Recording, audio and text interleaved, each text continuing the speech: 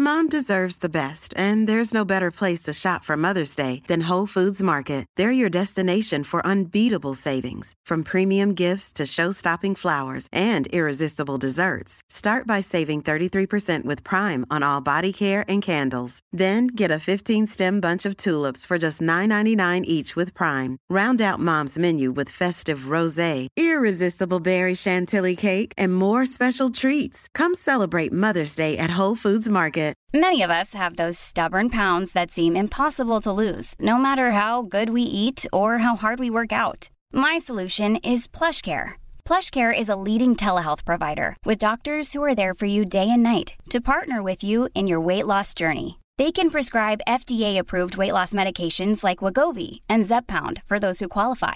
Plus, they accept most insurance plans. To get started, visit plushcare.com/weightloss. That's plushcare.com/weightloss. Hello and welcome to Dream Job Ready. My name is Dane Sharp. I'm your host, and my guest for this episode is Anna Lee, who's the Chief Operating Officer for The Iconic. Please note that the opinions of guests are their own and not those of the companies they have worked for. Hi Anna, I want to jump straight into this and I want to pull one of your quotes that I found in a little video profile that you did online on YouTube, where you say that you have the best job in Australia. So let's go. Tell me why you've got the best job in the country. Thanks, Dane, and thanks for inviting me on this podcast. Well, I think you'll find that YouTube, if I recall correctly, I think that was when I was a CFO role. So I'm already kind of moved into another role since then. And I would say if you ask me that question again, I would probably say that I'm still in my dream job. And I think that's where that's kind of, I guess, the point that I really feel strongly about is your dream job should be and always will be the role that you're in, because I think that you can make any role the dream job, because I think there's a lot of things about your role and your job that you can control yourself rather than sort of rely on a dream job description. Quite often the reality of the role is quite different to that. And so I think it's important to kind of be able to look at your current role and be really grateful for what you have and really make it something. I couldn't agree more, and we know you're still just getting started, but you are building a great career, and we'll talk through a bunch of it today. You're over 6 years now working for The Iconic, as you said, CFO role. There was an interim CEO role, I believe, for a few months, and now your current role. Yes. That must be awesome. 6 years at such a fast-growing and really exciting company. Yeah, I mean, it is pretty exciting, but I would also say that my career, I do look back on it and think I'm really, really proud and really happy about where I am. But I think at the same time, I would say that, all my roles, even from the very start, I could even say like before I started university and before I started, what I would call my current sort of career, every single job I really loved. I don't think I've ever had a job that I feel, oh, that was terrible or whatnot, because I think I'm very, very focused on learning and just giving it all my best every day. And I think as a result of that, I guess comes things like opportunities and making the most of them. So have absolutely enjoyed the years at The Iconic, of course, and so excited about the future in that role as well. So yeah, loved it. Hey, take me back to the early days. What was your first job? Well, my very first job was when I was in high school, and I worked at Taronga Zoo for the catering company there, and I was selling fast food, which is ironic because I can't stand fast food now, but maybe that was because I had to spend all my weekends like at school and school holidays flipping burgers and selling things to people. But I actually really enjoyed it. Apart from the fact that I could kind of check out the animals for free during my breaks, but actually, it taught me a lot about customer service and also just the mechanics of running a business, and also, just understanding the different walks of life. We had a lot of tourists and locals visit the zoo, so you really did get in contact with a huge, diverse group of customers, and just understanding how they communicate, how and what types of things they order and just the way they speak to you and so on, just gave you a much greater appreciation of the diversity of the human race. And I think for me, having kind of experienced that at the age of sort of 15 and 16, I think already really embedded some really interesting thoughts in my mind already around, perhaps how I want to interact with people, how I needed to be empathetic to the way different people, just kind of different cultures and backgrounds. So it was really great. I did that for about 3 years. And then, of course, I finished my HSC, and then I went on to university and worked with PwC. So that was kind of my very first job. It was pretty cool.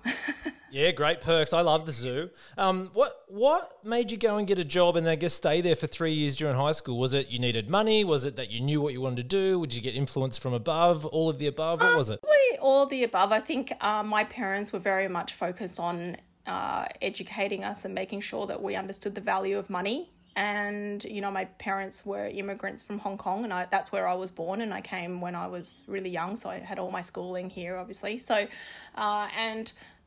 they really came from really humble beginnings and really were that generation of just working hard and understanding that, money wasn't easy to come by.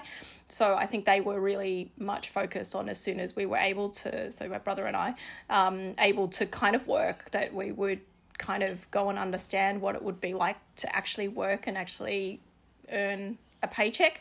And so that was probably the first start. I didn't really know what I wanted to do, and some would argue, I don't really know what I'm going to do. But at the time I didn't know. I really didn't have an idea, and it's sort of, I guess the opportunity came up and I went for it and met a lot of really interesting people along the way as well. Yeah, you just shared some really impactful advice about, just learning to, read and serve and work with different people, diversities, etc. I think that's super cool. I was very lucky when I was growing up. My parents owned a video shop, which was sort of their side hustle. I guess they were teachers. But when I was going at the end of my high school and then through uni, I'd work in the video shop a few hours a night.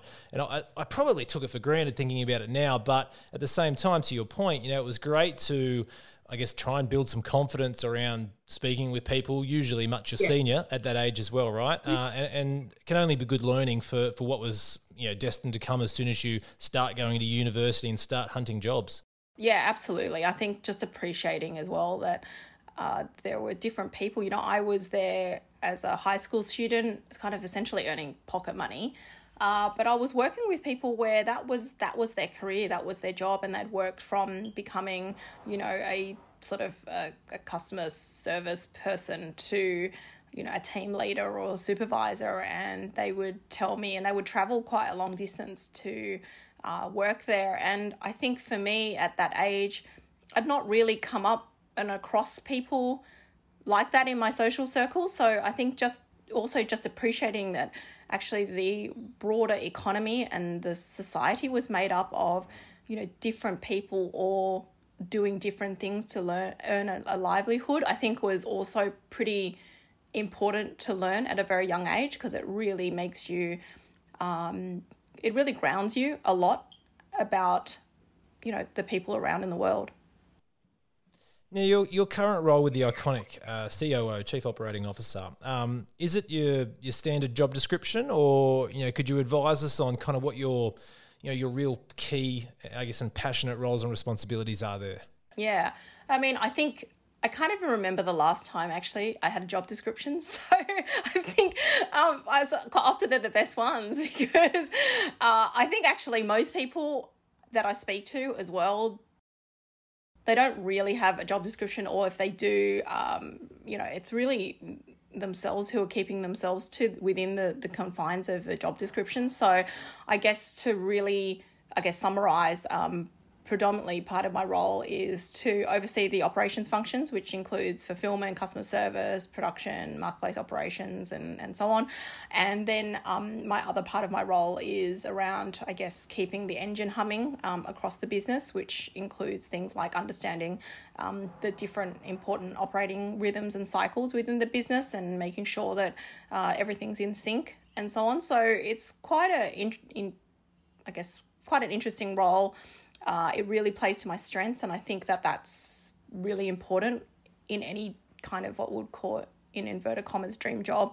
I think you really need to get to the point where you understand what you're really good at and really play to them, because then, things are just, I guess, not just easier, but also you can challenge yourself to be better. And I do think that a lot of people don't spend enough time mastering certain skills. I think quite often, people kind of think that they can do it once and they've ticked the box, but actually quite often you actually have to do things many, many, many, many times in order to do, something really well. And I think having that patience and resilience is also important. But I love being in roles that make a difference. And I think, my current role is certainly one that I feel has the ability to make a difference, not just to the people within the Iconic, but also all of our customers and just the overall industry in retail as well. So I think it's certainly something that I've kind of really made my own.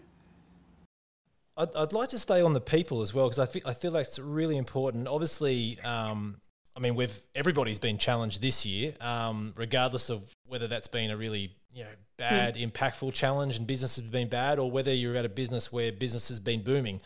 It's brought challenges. Now, for you and the people that you're working with and you're managing, I guess, across the country that have probably been put under a lot of stress and load going over the last couple of months, don't have to talk exactly about the business, but talk to me how you've approached working with people and I guess what's really come out of that's really inspired you as a leader in an important business? Yeah, I think, one of the great things about working with quite young workforce, which I would say, that's the demographic that we work with, is that they're enormously agile and they, very, very easy to kind of, we had to be pretty flexible pretty quickly. And I think, all credit to our workforce that absolutely adapted so well and so easily. And I think when you look at the successful businesses around, and I've done quite a lot of reading on articles. I'm not an avid reader, but, obviously a lot of, work around, what a lot of businesses do. And a lot of it is around how well that they adapt to the changing environment. And I think I really credit our people for just embracing and trusting each other in that process. So I think my strength is also somewhat crisis management. I wouldn't necessarily call COVID a crisis per se, because, it wasn't like crisis, but it was certainly no doubt, a global pandemic is up there with, changing environments for all of us. And I think for me it was around just keeping calm and just really being able to focus on what the most important things were, and it's always going to be the safety of our people first and foremost. So for me, that was very clear. So I think that's always been a strong point of mine. Perhaps that's from the finance background or operational background. There's always going to be, fires here and there and so on. So you're quite used to having to deal with unexpected circumstances or uncertainty. And so you get pretty good at understanding what happens and what to do. Yeah, I was going to ask you whether you had taken any good advice from peers or people you work with during this period, or whether you'd instilled some advice or some calmness to those that you work with. But you do sound like you're very level and you're very calm through this. Have you had to coach people through the last few months at all? I've definitely been talking to a number of different people within the industry, whether it be other retailers or other people in the sort of Ricoh ecosystem. I think we've all been great support to each other. So I'm not sure if, I kind of feel like I've played a huge role in coaching a lot of other people, but I feel like we've all been in it together. And I think with most people, it's less about what the big tips have been. It's rather been everyone just acknowledging that they're in the same boat and that they've faced, similar issues or perhaps different issues, but we've all had our share of, various things that we've had to deal with. And I think most of the time it's just knowing that you're not alone that has been the big piece of reassurance that everyone needed. So I think you know, the industry and many of my network, that's what we've kind of been for each other. So I think that's been, I guess, to some extent, the learning itself. Yeah, I think reassurance is a really nice word. Leveraging the benefit of hindsight, looking back at your career, is there anything that stands out as a real, you know, moment of adversity or any big challenge that you've had to overcome and you can look back on and be really proud of, or happy that you got through that or snuck around that or whatever it was? I say the first time that there was a big challenge for me was probably when the GFC hit. I know technically in statistics we didn't actually have a GFC in the late 2000s, but we did. If it wasn't for the mining industry, if you strip that out, and pretty much every other segment did suffer from that. And, you know, I was only in my late 20s, kind of early 30s at the time. So I think that was a very big awakening. I was in media at the time, so hugely impacted because marketing, of course, is one of the first costs to be cut in times of economic downturn. And I think that was a pretty interesting time in terms of, it was the first time we had to be involved in, you know, making resource and workforce challenges and, you know, obviously, you know, unfortunately making, you know, people redundant, for example, and having to look through, you know, lines of the P&L and actually having to work out what we were no longer to do. And, you know, knowing that was going to impact people's lives, you know, is pretty confronting. And I think you can go through some years of, you know, media, when the times are good, they are amazing. Like those years in media, like when it's raining, it literally is pouring.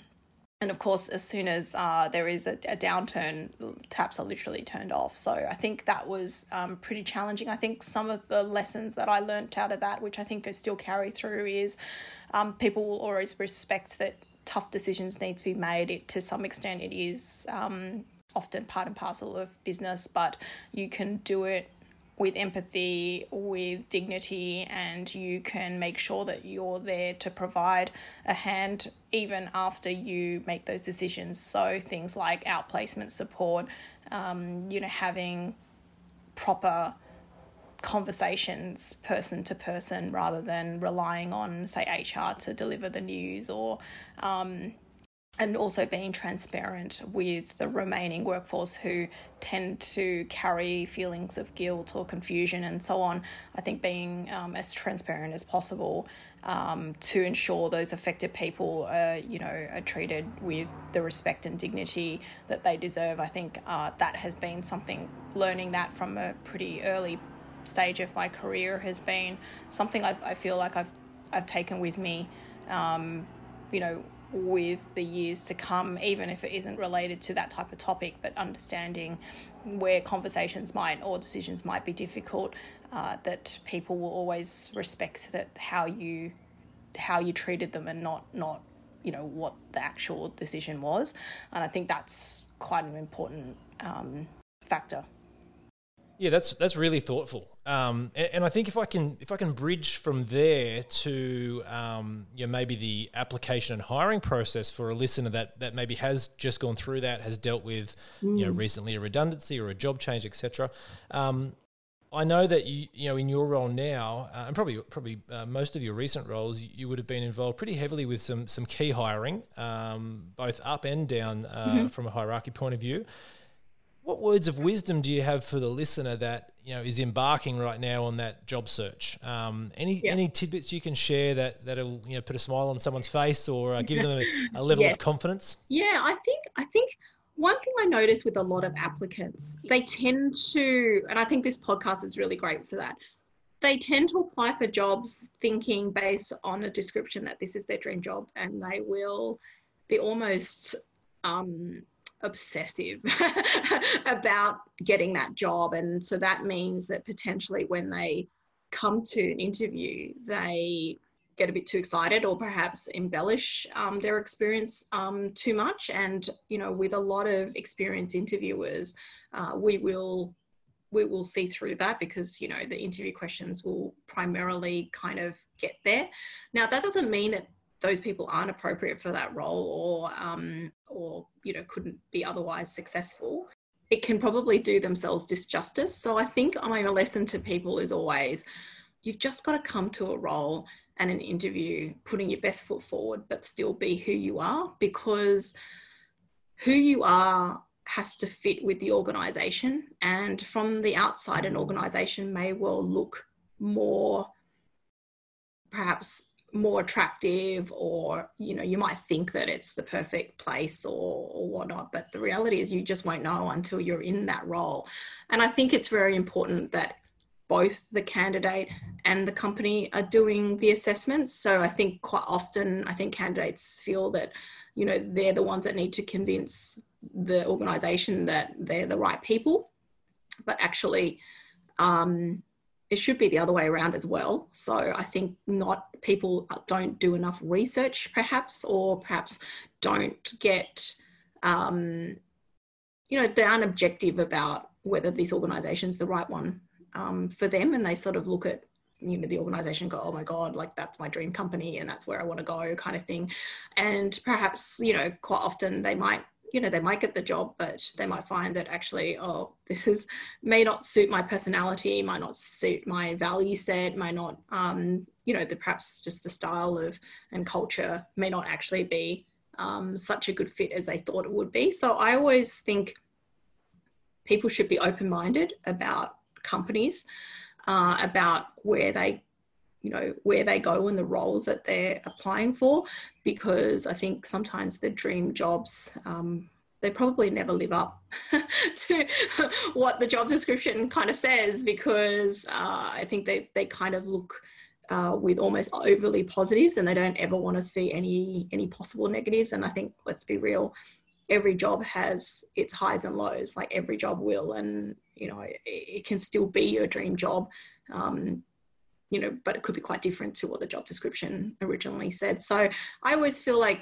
you know, really understand who you are and be very clear about who that is at the interview. So even if you perhaps aren't successful in the role, know that it was because it was never going to work out, or perhaps it just wasn't going to be the right fit despite you thinking it would be, and not let it kind of take it personal as such in terms of whether it was your performance or whatnot. It just simply, you know, statistically, you're probably going to get less job offers compared to the interviews that you have. That's just what happens. So I think people just need to be prepared for that.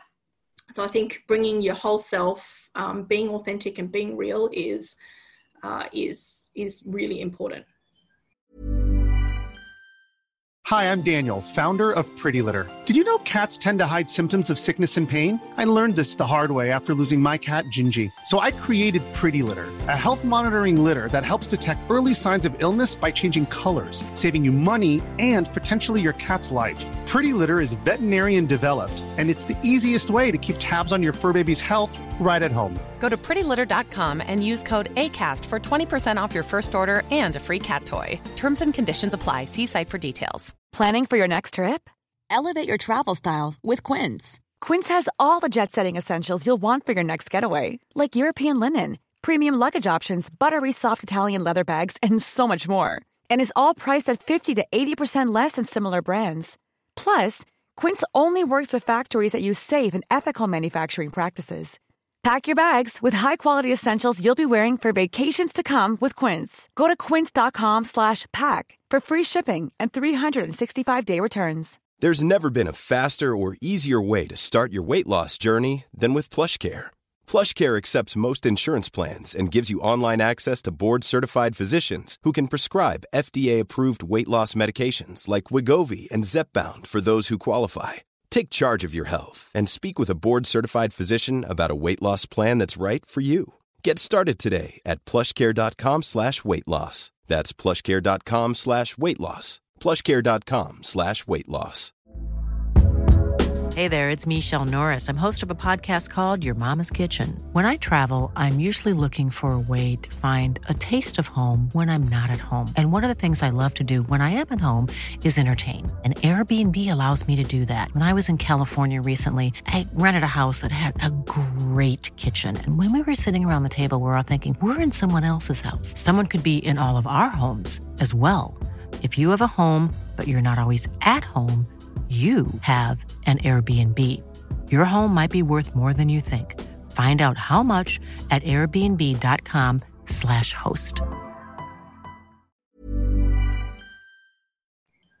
Yeah, and it'll always be a hard pill to swallow. But you're right. If you go in there as prepared as you can be, without freaking out and overstressing and spending 12 months working on something, but if you go in there as prepared as you can be, to your point, go in there as authentically and honestly as you can. Be yourself.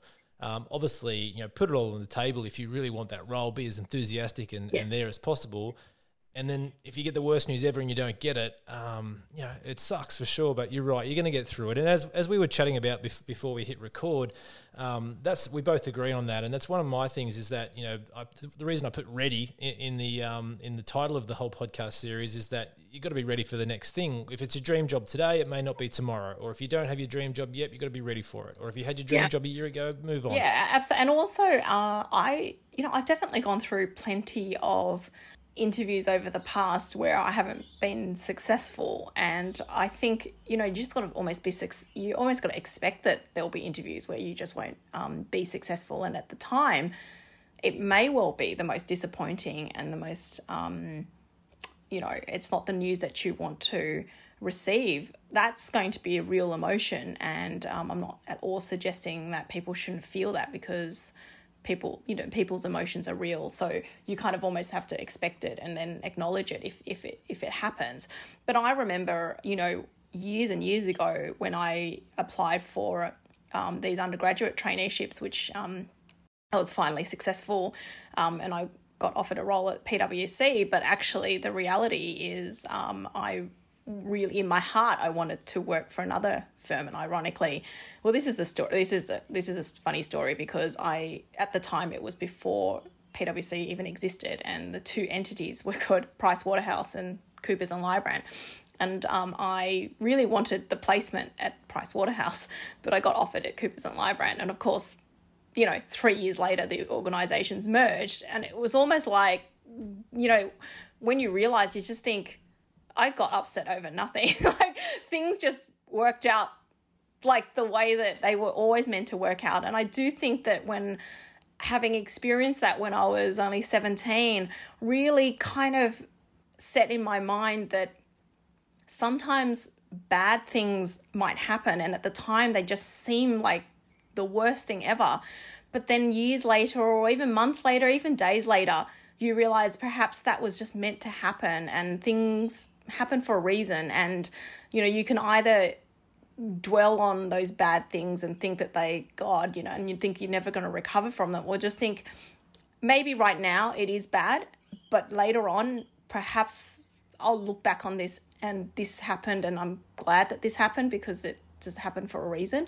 And I think you can really reflect and take the positives out of everything after you've acknowledged that at the time probably wasn't what you wanted, and I can appreciate that people. I'm certainly not suggesting that people shouldn't acknowledge that perhaps being unsuccessful in a job interview is an easy thing to accept, but I think with time, it's okay to reflect on things that didn't happen so well, and you have to almost get used to it and take the learnings out of it. And I think that's great for anyone listening right now that's sort of maybe contemplating, am I in the right role or not?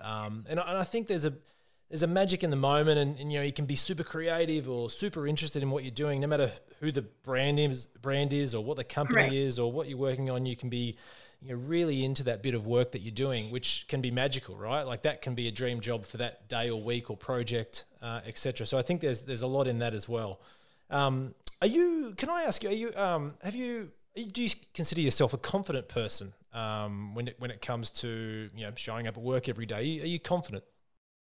I am now. I would say perhaps not in the first few years. I think you really have to get used to it. I came from, in my school, I excelled and I would get really top grades, and I went over to Coopers and Lybrand, and in my first few years, of course, I was like super junior, and I would draft a really simple letter to a client with their notice of assessment, because we review people's tax returns. And I remember sending that to one of our partners, and it came back with more lines crossed out and more amendments than lines. And literally the only thing that was left was "Dear Mrs. So-and-so." That was a pretty confronting experience for someone who was always very, academically, strong and, never got bad marks. And to get that, I think I just remember just being completely horrified. And I remember at the time thinking, I've just got to pick myself up here. I've just got to fix this, and I've just got to take the learnings. And instead of kind of going, oh my God, like I'm going to get fired, instead I looked at it and went, okay, let's see what the amendments are. And there was no doubt the amendments were much, much better than the letter that I had drafted. So I think the earlier in your career, you kind of get feedback and understand that the feedback is the intention of it, and also that you are going to learn how to. And so I would say I still feel one of my strengths is being able to write beautifully from a business professional perspective. I think being able to articulate, complicated issues in a very simple, succinct, clear way is certainly one of my strengths. And I no doubt know that it was through, that uncompromising standards that, in a professional services firm, nothing was going to go out to a client unless it was, it was on point, I think really sets you up really well. So I think, again, you don't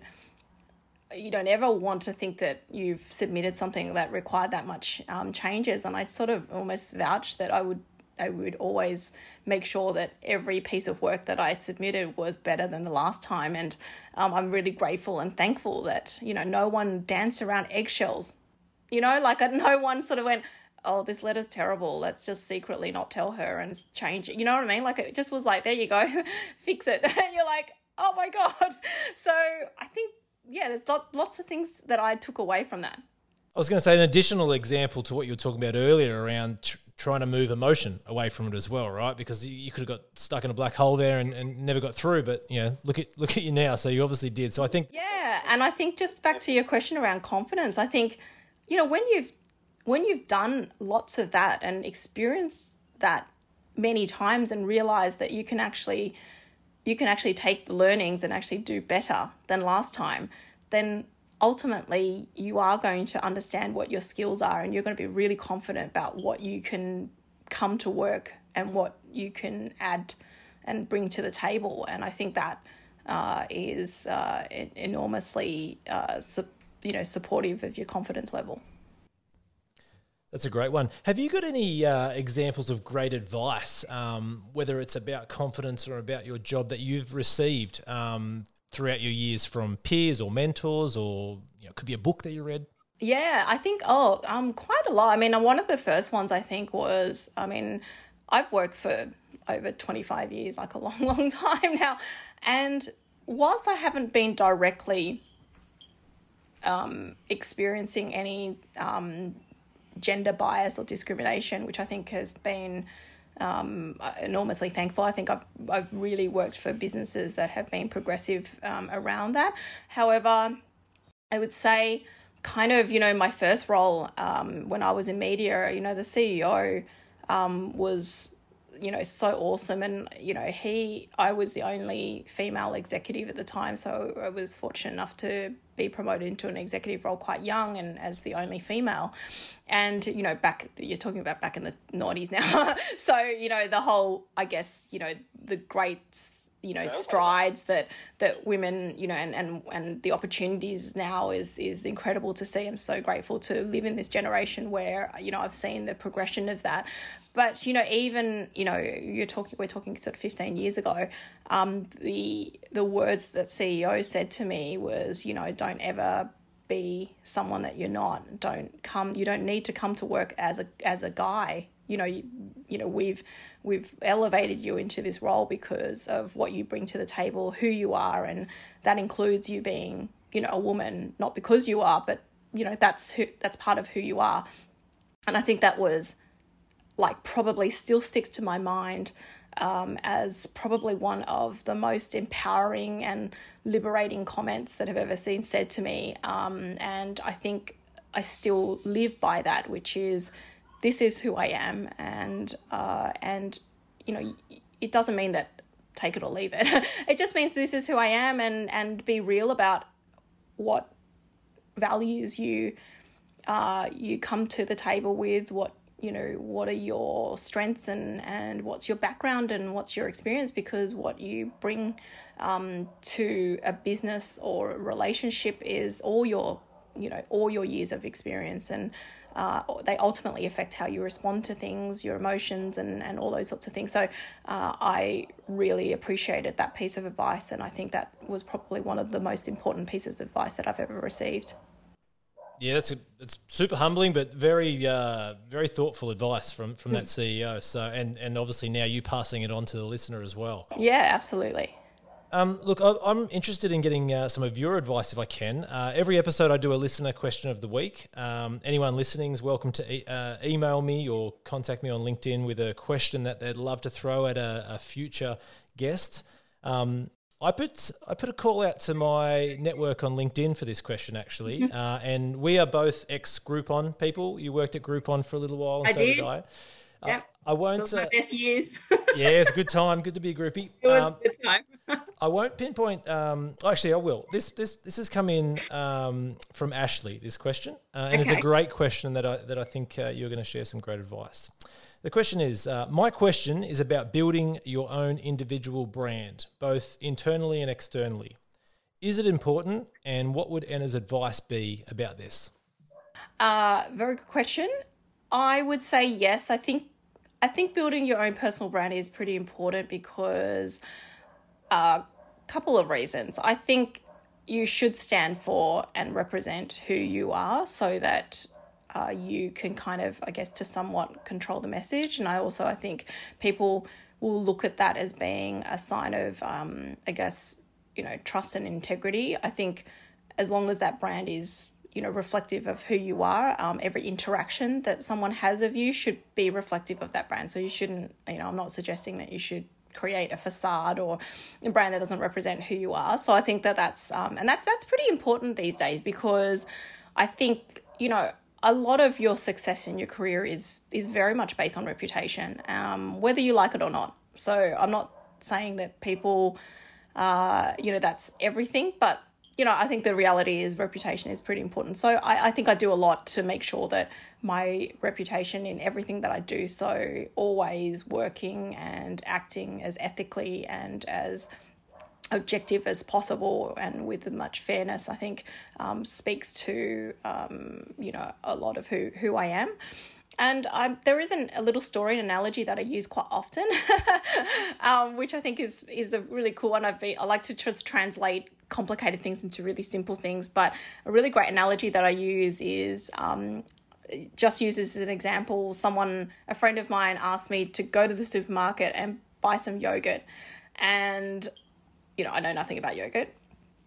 So I go to the yogurt aisle in Coles, and I don't know if you've gone to the yogurt aisle recently, but the yogurt aisle is like 10 meters wide. It's like literally dominates the whole entire dairy section. And it's also at least 6 rows. It's shelving. So I wouldn't even be bothered to count, but there must be so many brands and flavors and variations of yogurt that you can possibly buy, from fat-free to mango to plain to vanilla to unsweetened, so, all that sort of stuff, right?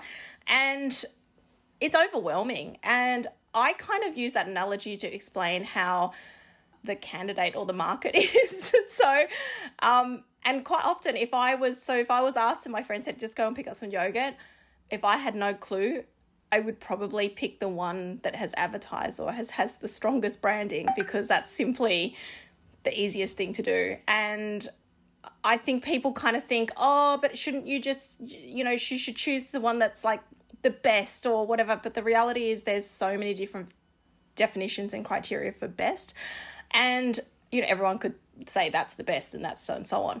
But if failing that and not having enough information about someone, you probably choose the one that is the top of mind. And that's why marketing is so powerful. So to some extent, I'm not suggesting that you need to spend, millions of dollars on a billboard or anything like that. But I do think opportunities to be able to, define your brand, and that may be quite subtle. It could be quite, simply just sharing perhaps some opinions on LinkedIn, for example, or being involved in networking events or whatnot, just helps, I guess, add the other dimension to who you are, and obviously allows people to perhaps have a different view of you, or, a particular sense of who you are without having to actually know you. So I kind of feel people don't like to think that, but actually that is how people make decisions every day.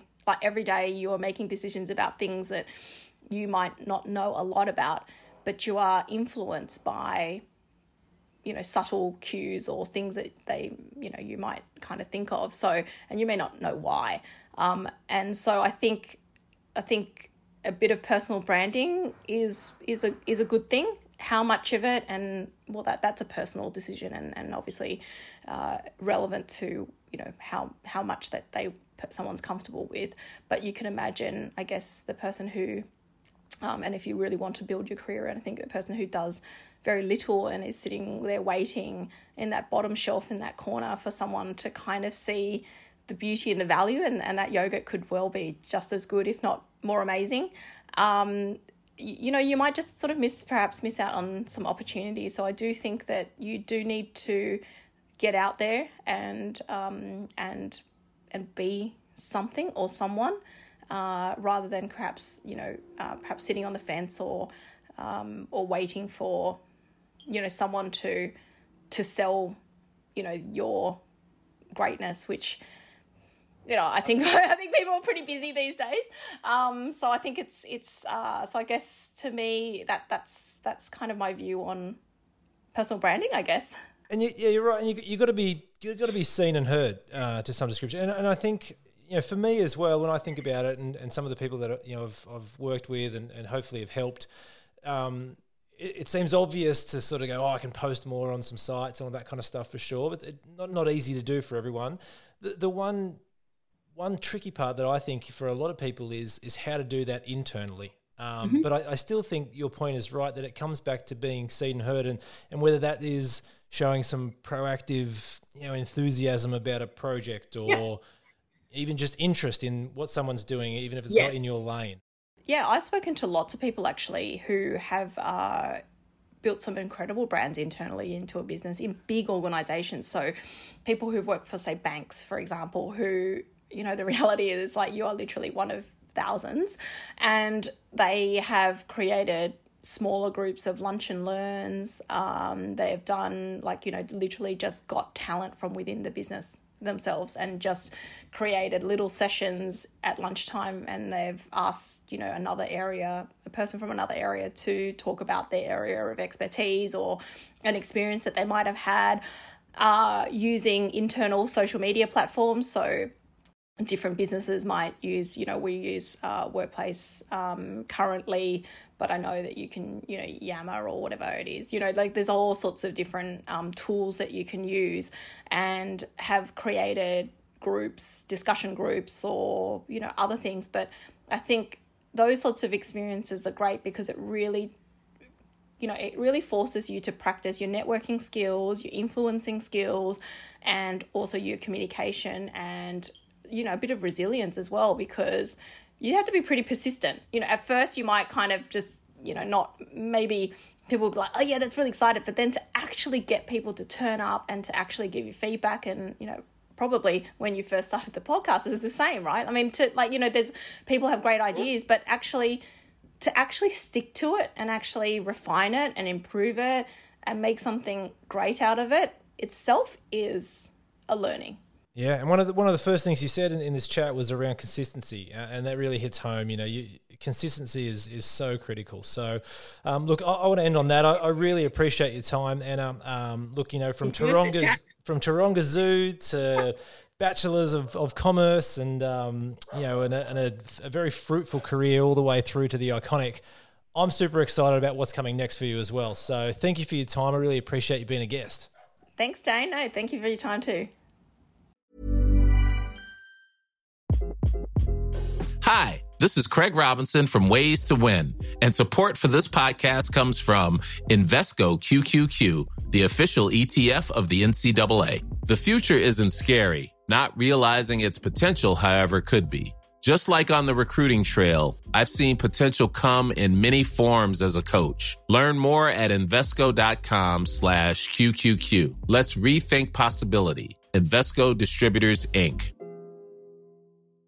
Mom deserves the best, and there's no better place to shop for Mother's Day than Whole Foods Market. They're your destination for unbeatable savings, from premium gifts to show-stopping flowers and irresistible desserts. Start by saving 33% with Prime on all body care and candles. Then get a 15-stem bunch of tulips for just $9.99 each with Prime. Round out Mom's menu with festive rosé, irresistible berry chantilly cake, and more special treats. Come celebrate Mother's Day at Whole Foods Market.